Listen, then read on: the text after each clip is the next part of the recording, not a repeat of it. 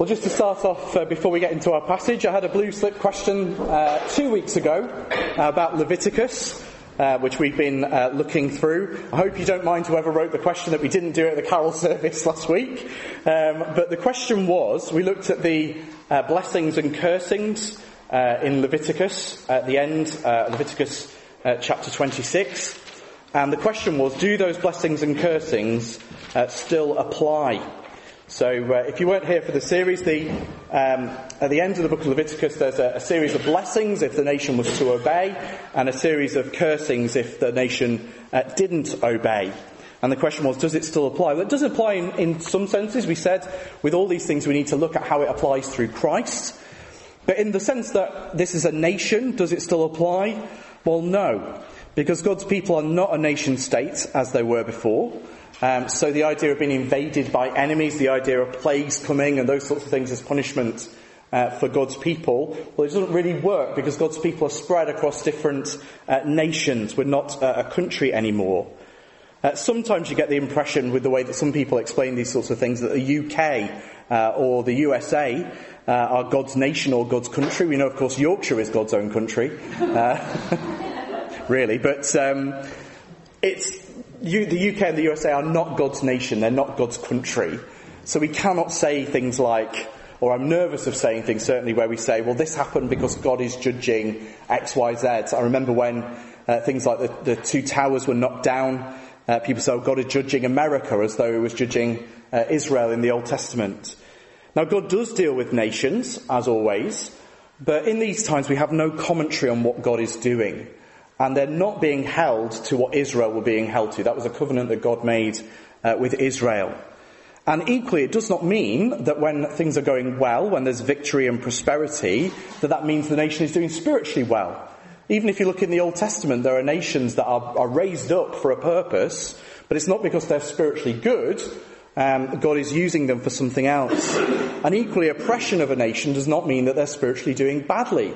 So think of a country like China, where actually the laws are very anti-Christian, but actually the church there is growing and thriving in China. So we can't look at this and sort of say, oh, this applies to countries now. Better to focus really on our own obedience to what has been revealed in the Bible, our own obedience to Christ. We said when we looked through it that God does discipline us, as it talks about in Hebrews 12. There can be times when we sin, and God does do things to us to put us back on the right track.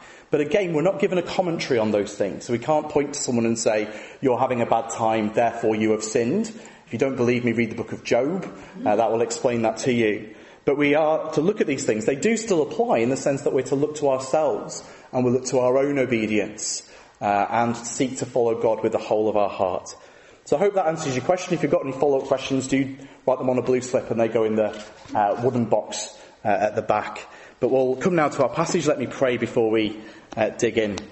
Father God, as we come to your word, Father, we pray that you'd speak to us this morning. Father, we thank you for the gift of your word. Father, we thank you for the way that it challenges us. Father, pray you challenge us this morning with your word and change us. In Jesus' name we pray. Amen. Happiness is. How would you finish that sentence? In other words, what is happiness to you?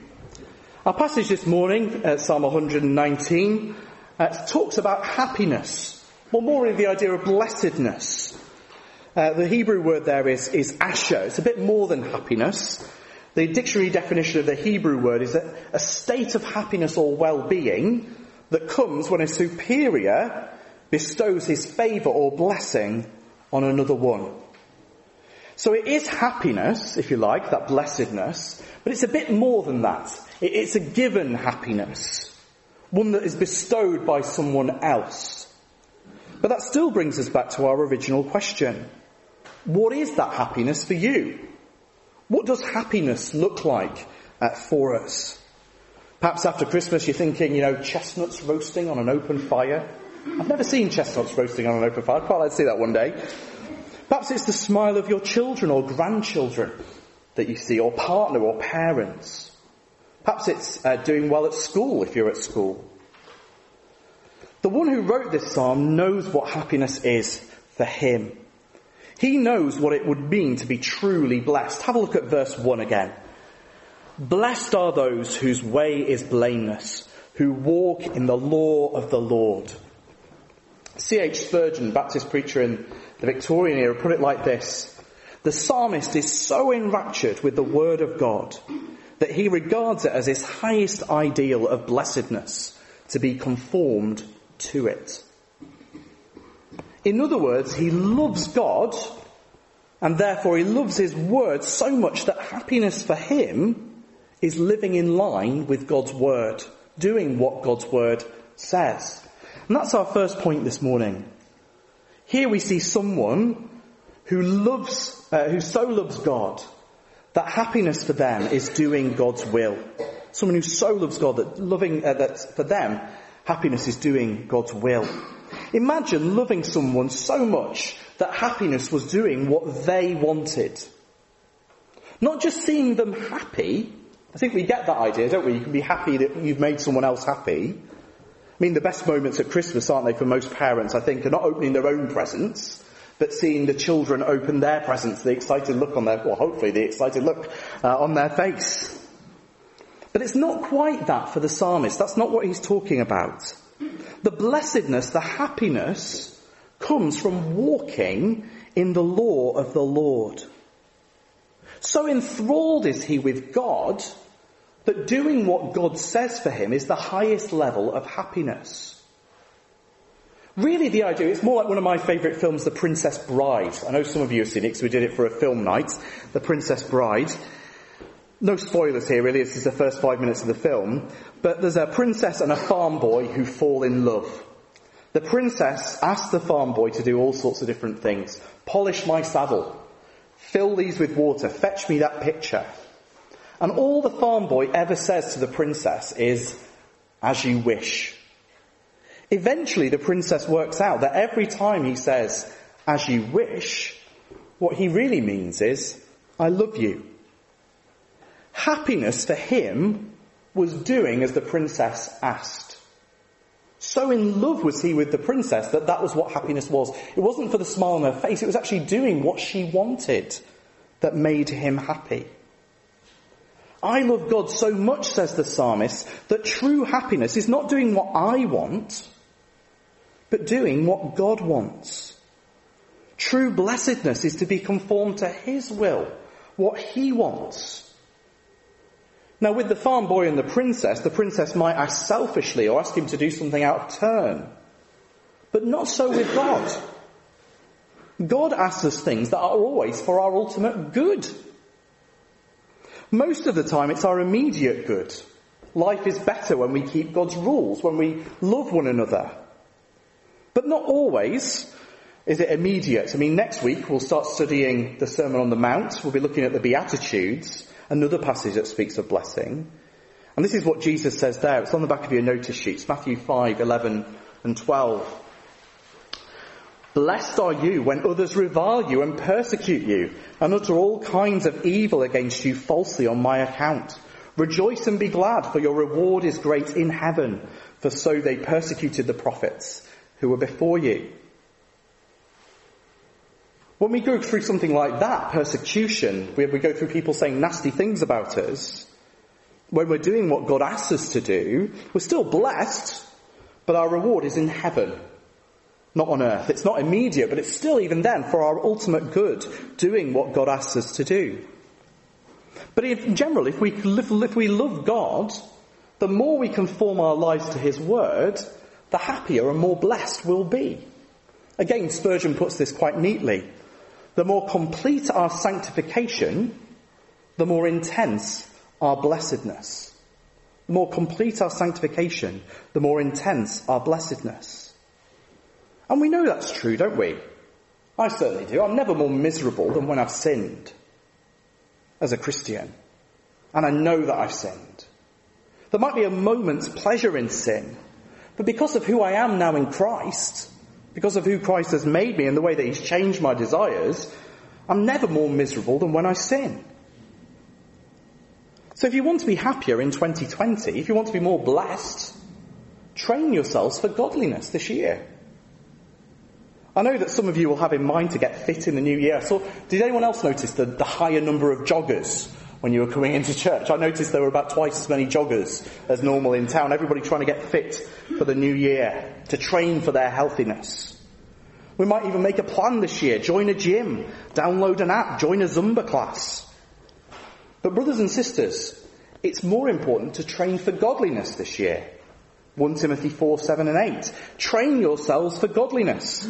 For while bodily training is of some value, godliness is of value in every way, as it holds promise for the present life and also for the life to come. So what's your plan for godliness? What's your regime going to be in 2020? Go to the gym. Do that. Do Couch to 5K, unless you've got a heart condition. But more than that, go to the gospel this year. Look what promise that holds. It's more than a trim waistline, which is all you'll get for running. Make it your aim, as verse 2 puts it, to seek him with all your heart this year. Don't just run on a treadmill, but verse 3, walk in his ways. Enjoy that given happiness that God bestows to those who walk in his ways, who tread the paths of blessing that he's given. But the standard here sounds quite high, doesn't it? Do you notice that? Blessed are those whose way is blameless, who walk in the law of the Lord. Blessed are those who keep his testimonies, who seek him with their whole heart, who do no wrong, but walk in his ways. You've commanded your precepts to be kept diligently. That sounds like a very high bar, doesn't it? I mean, you aim at nothing, you hit nothing every time, true. But this sounds impossible, doesn't it? Surely we're setting ourselves up to fail. Well, the psalmist is also someone who so laments their falling short that they cry out to God. Have a look at verses 5 to 8 with me. Oh, that my ways may be steadfast in keeping your statutes. Then I shall not be put to shame, having my eyes fixed on all your commandments. I will praise you with an upright heart when I learn your righteous rules. I will keep your statutes. Do not utterly forsake me. The interesting thing here is that the psalmist does not claim to be that person who does no wrong, who seeks God with all his heart, and who keeps his precepts diligently. Instead, he cries out to God in the second half that he would be like that. Verse 5 is a plea to God. Now, this is the poem where all the first letters are the letter A. That's what the Aleph stands for at the top. The A word in this is that word O at the beginning. O. And that's the mark of a true saint, a true Christian. They do not claim to be sinless. Instead, they long to be holy, to be godly. They've got that groan inwardly, oh! They groan inside themselves, as Romans puts it, until the whole of them is conformed to the likeness of Christ.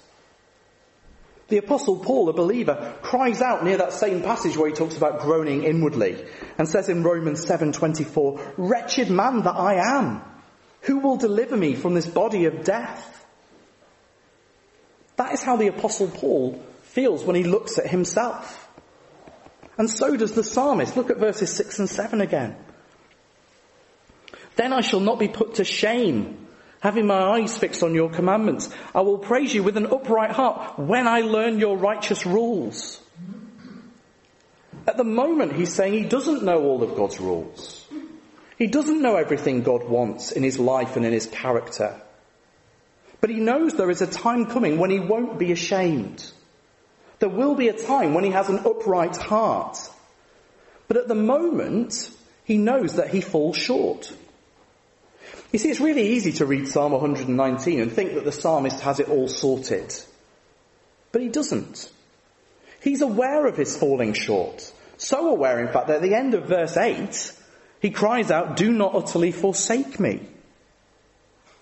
He wants to serve God, he wants to please God, but he's painfully aware that when he looks at himself, he falls short.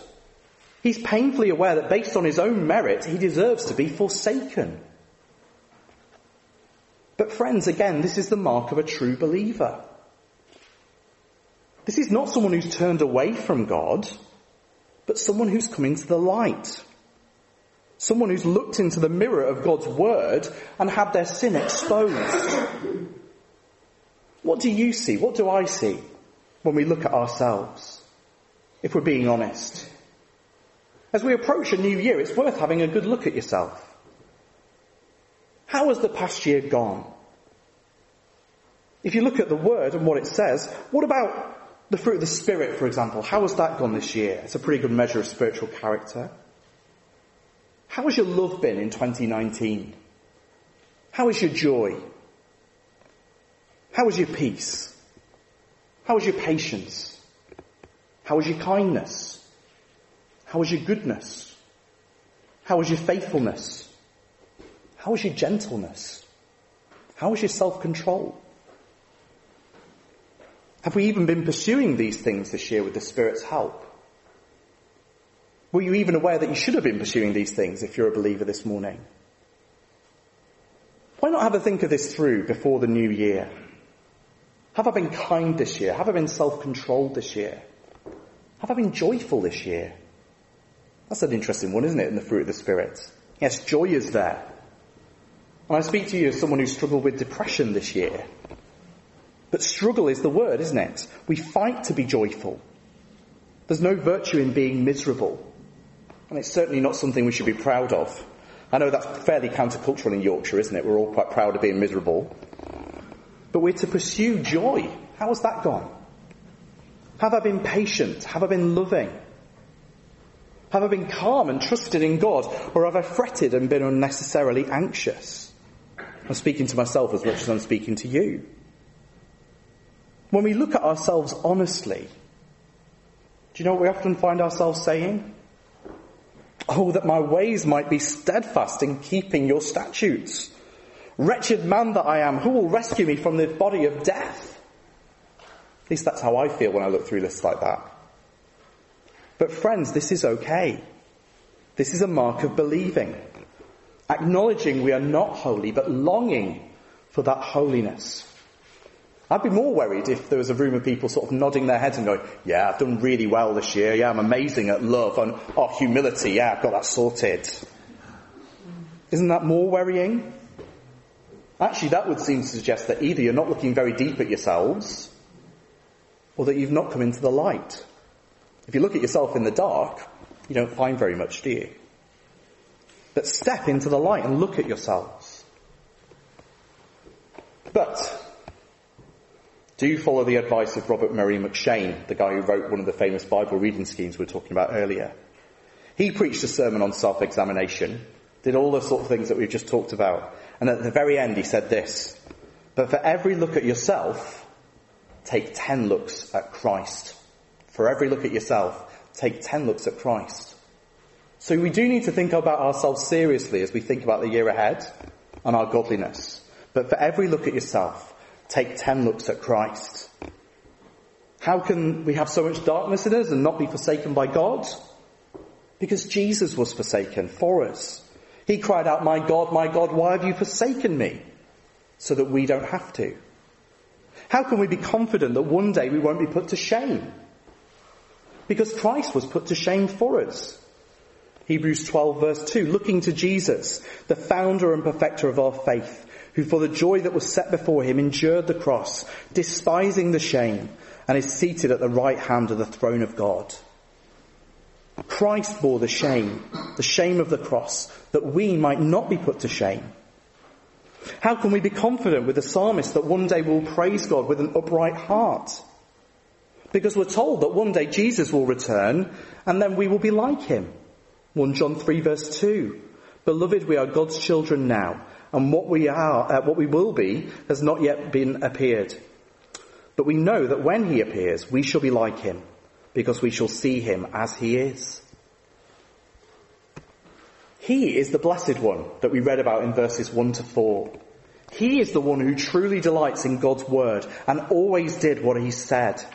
He is the one he's the only one who can truly say that he kept God's commands diligently. He's the only one who can truly say that he did no wrong. So we look to him. He's the fulfillment of that. But that's not to say that our godliness is irrelevant. Remember what C.H. Spurgeon said, the more complete our sanctification, the more intense our blessedness.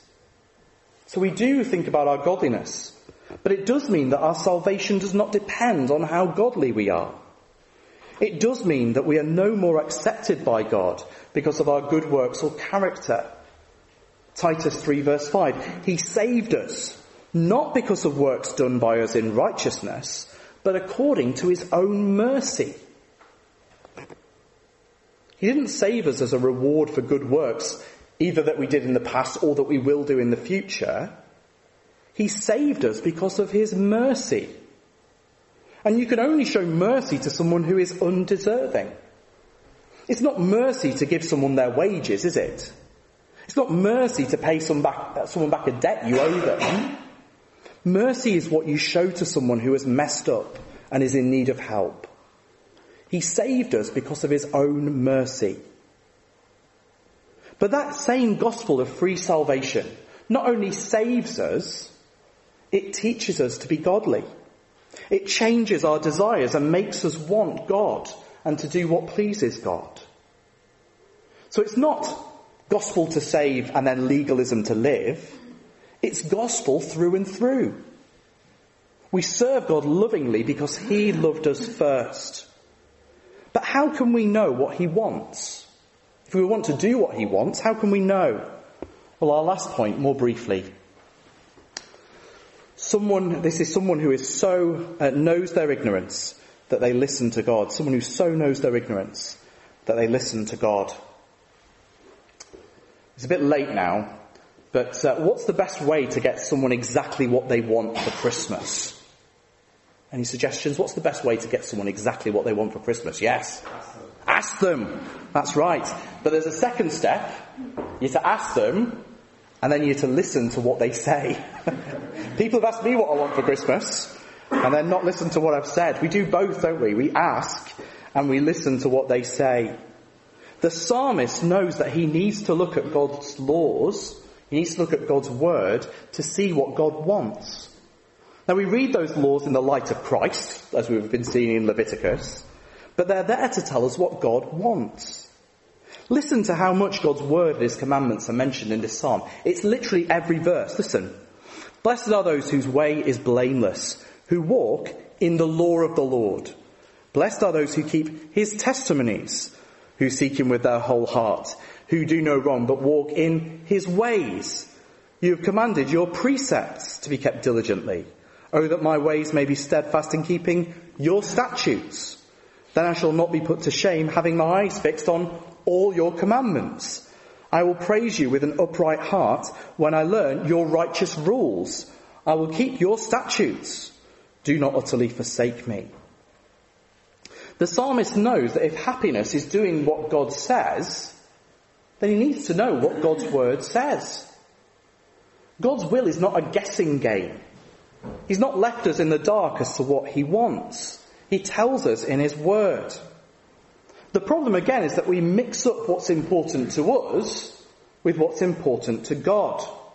So for example, we might want to know this year, will I get that dream job or promotion? Will I get married? Will I get more grandchildren? Who will my teacher be? Will we get the new building for church? You might want to know the answer to all those questions. But God's word doesn't tell us the answer to those questions, because God is concerned with something else. God tells us more about the how than the what or the who questions. So for example, how should work this year? How should I work at my job this year, wherever job I have? How can I be pure, whether married or single? How can I set an example for my family, however many grandchildren I have? How should I treat my teacher this year, whichever teacher I get, even the really annoying one? How can I be building up my brothers and sisters in church, wherever we meet? You see, God's word is not a horoscope, though some people insist on using it that way. We shouldn't expect it to tell you or us that we're going to meet a tall, dark stranger this year. Though it would probably tell you if you do meet a tall, dark stranger this year, invite them to church. It's that sort of thing. But God is not a sanctified fortune teller. He lets us know what we need to know, what's important. And he expects us to trust him with the rest. He expects us to live by faith. That's why it's called living by faith, because we don't know what lies ahead. That would make no sense, would it, if we knew what was coming? The whole point is that we're supposed to trust him. So trust him in this coming year. Read his word, not to know the future, but to know the one who holds the future. Get to know him and what he really wants for your life. And don't assume that you already know. The psalmist here is quite open about his ignorance, isn't he? That's why he went to the word again and again and again. He wants to learn God's word. He wants to learn what God wants. And God's word is inexhaustible. There's always more to learn. I kind of wish we had Laurie here with us, who sadly passed away a few weeks ago. He would have told you, wouldn't he, that there's always more to learn. He was always learning stuff from the Bible. A wonderful example that there's always more to go. So don't assume that you know it all and therefore ignore it. Get stuck into God's word this year. If you want to be blessed this year, get to know God better. Get to know his word. And if you haven't done it, remember we talked in September about adding one thing a week, maybe to push you on this year in your walk with God. Maybe think about doing that if you didn't do it in September. One thing that you could do, maybe one little extra time of reading your Bible, or one learning a verse or something like that, just to push you on in God's word this year. I'll finish with a final quote, a slight paraphrase from Spurgeon. This is what he says about this whole matter and his commentary on this psalm. He says, "Settle it in your hearts as a first rule that happiness is holiness, and that wisdom is first to seek the kingdom of God and his righteousness. Well begun is half done. To start with a true idea of blessedness is important beyond measure. Man began with being blessed in his innocence, and if our fallen race is ever to be blessed again, it must find it where it lost it at the beginning, namely in conformity to the word and the command of the Lord." Amen. Let's pray. Father God, thank you for the gift of your word. Father, we pray that as we have this bit of time before the new year, help us to examine ourselves. Father, help us to see how we're doing and plan for the year ahead to be trained to be godly. But Father, for every look that we take at ourselves, help us to take 10 looks at Christ this year. Father, help us to look to him and remember the wonderful grace that he offers us in the gospel. And Father, help us as we look into your word this year. Help us to grow in our understanding, but also in our love for you, in our maturity, in our understanding of what you want for our lives. That, Father, you might get the glory and that you might have a people who are zealous for good works. And we ask it in Jesus' name. Amen.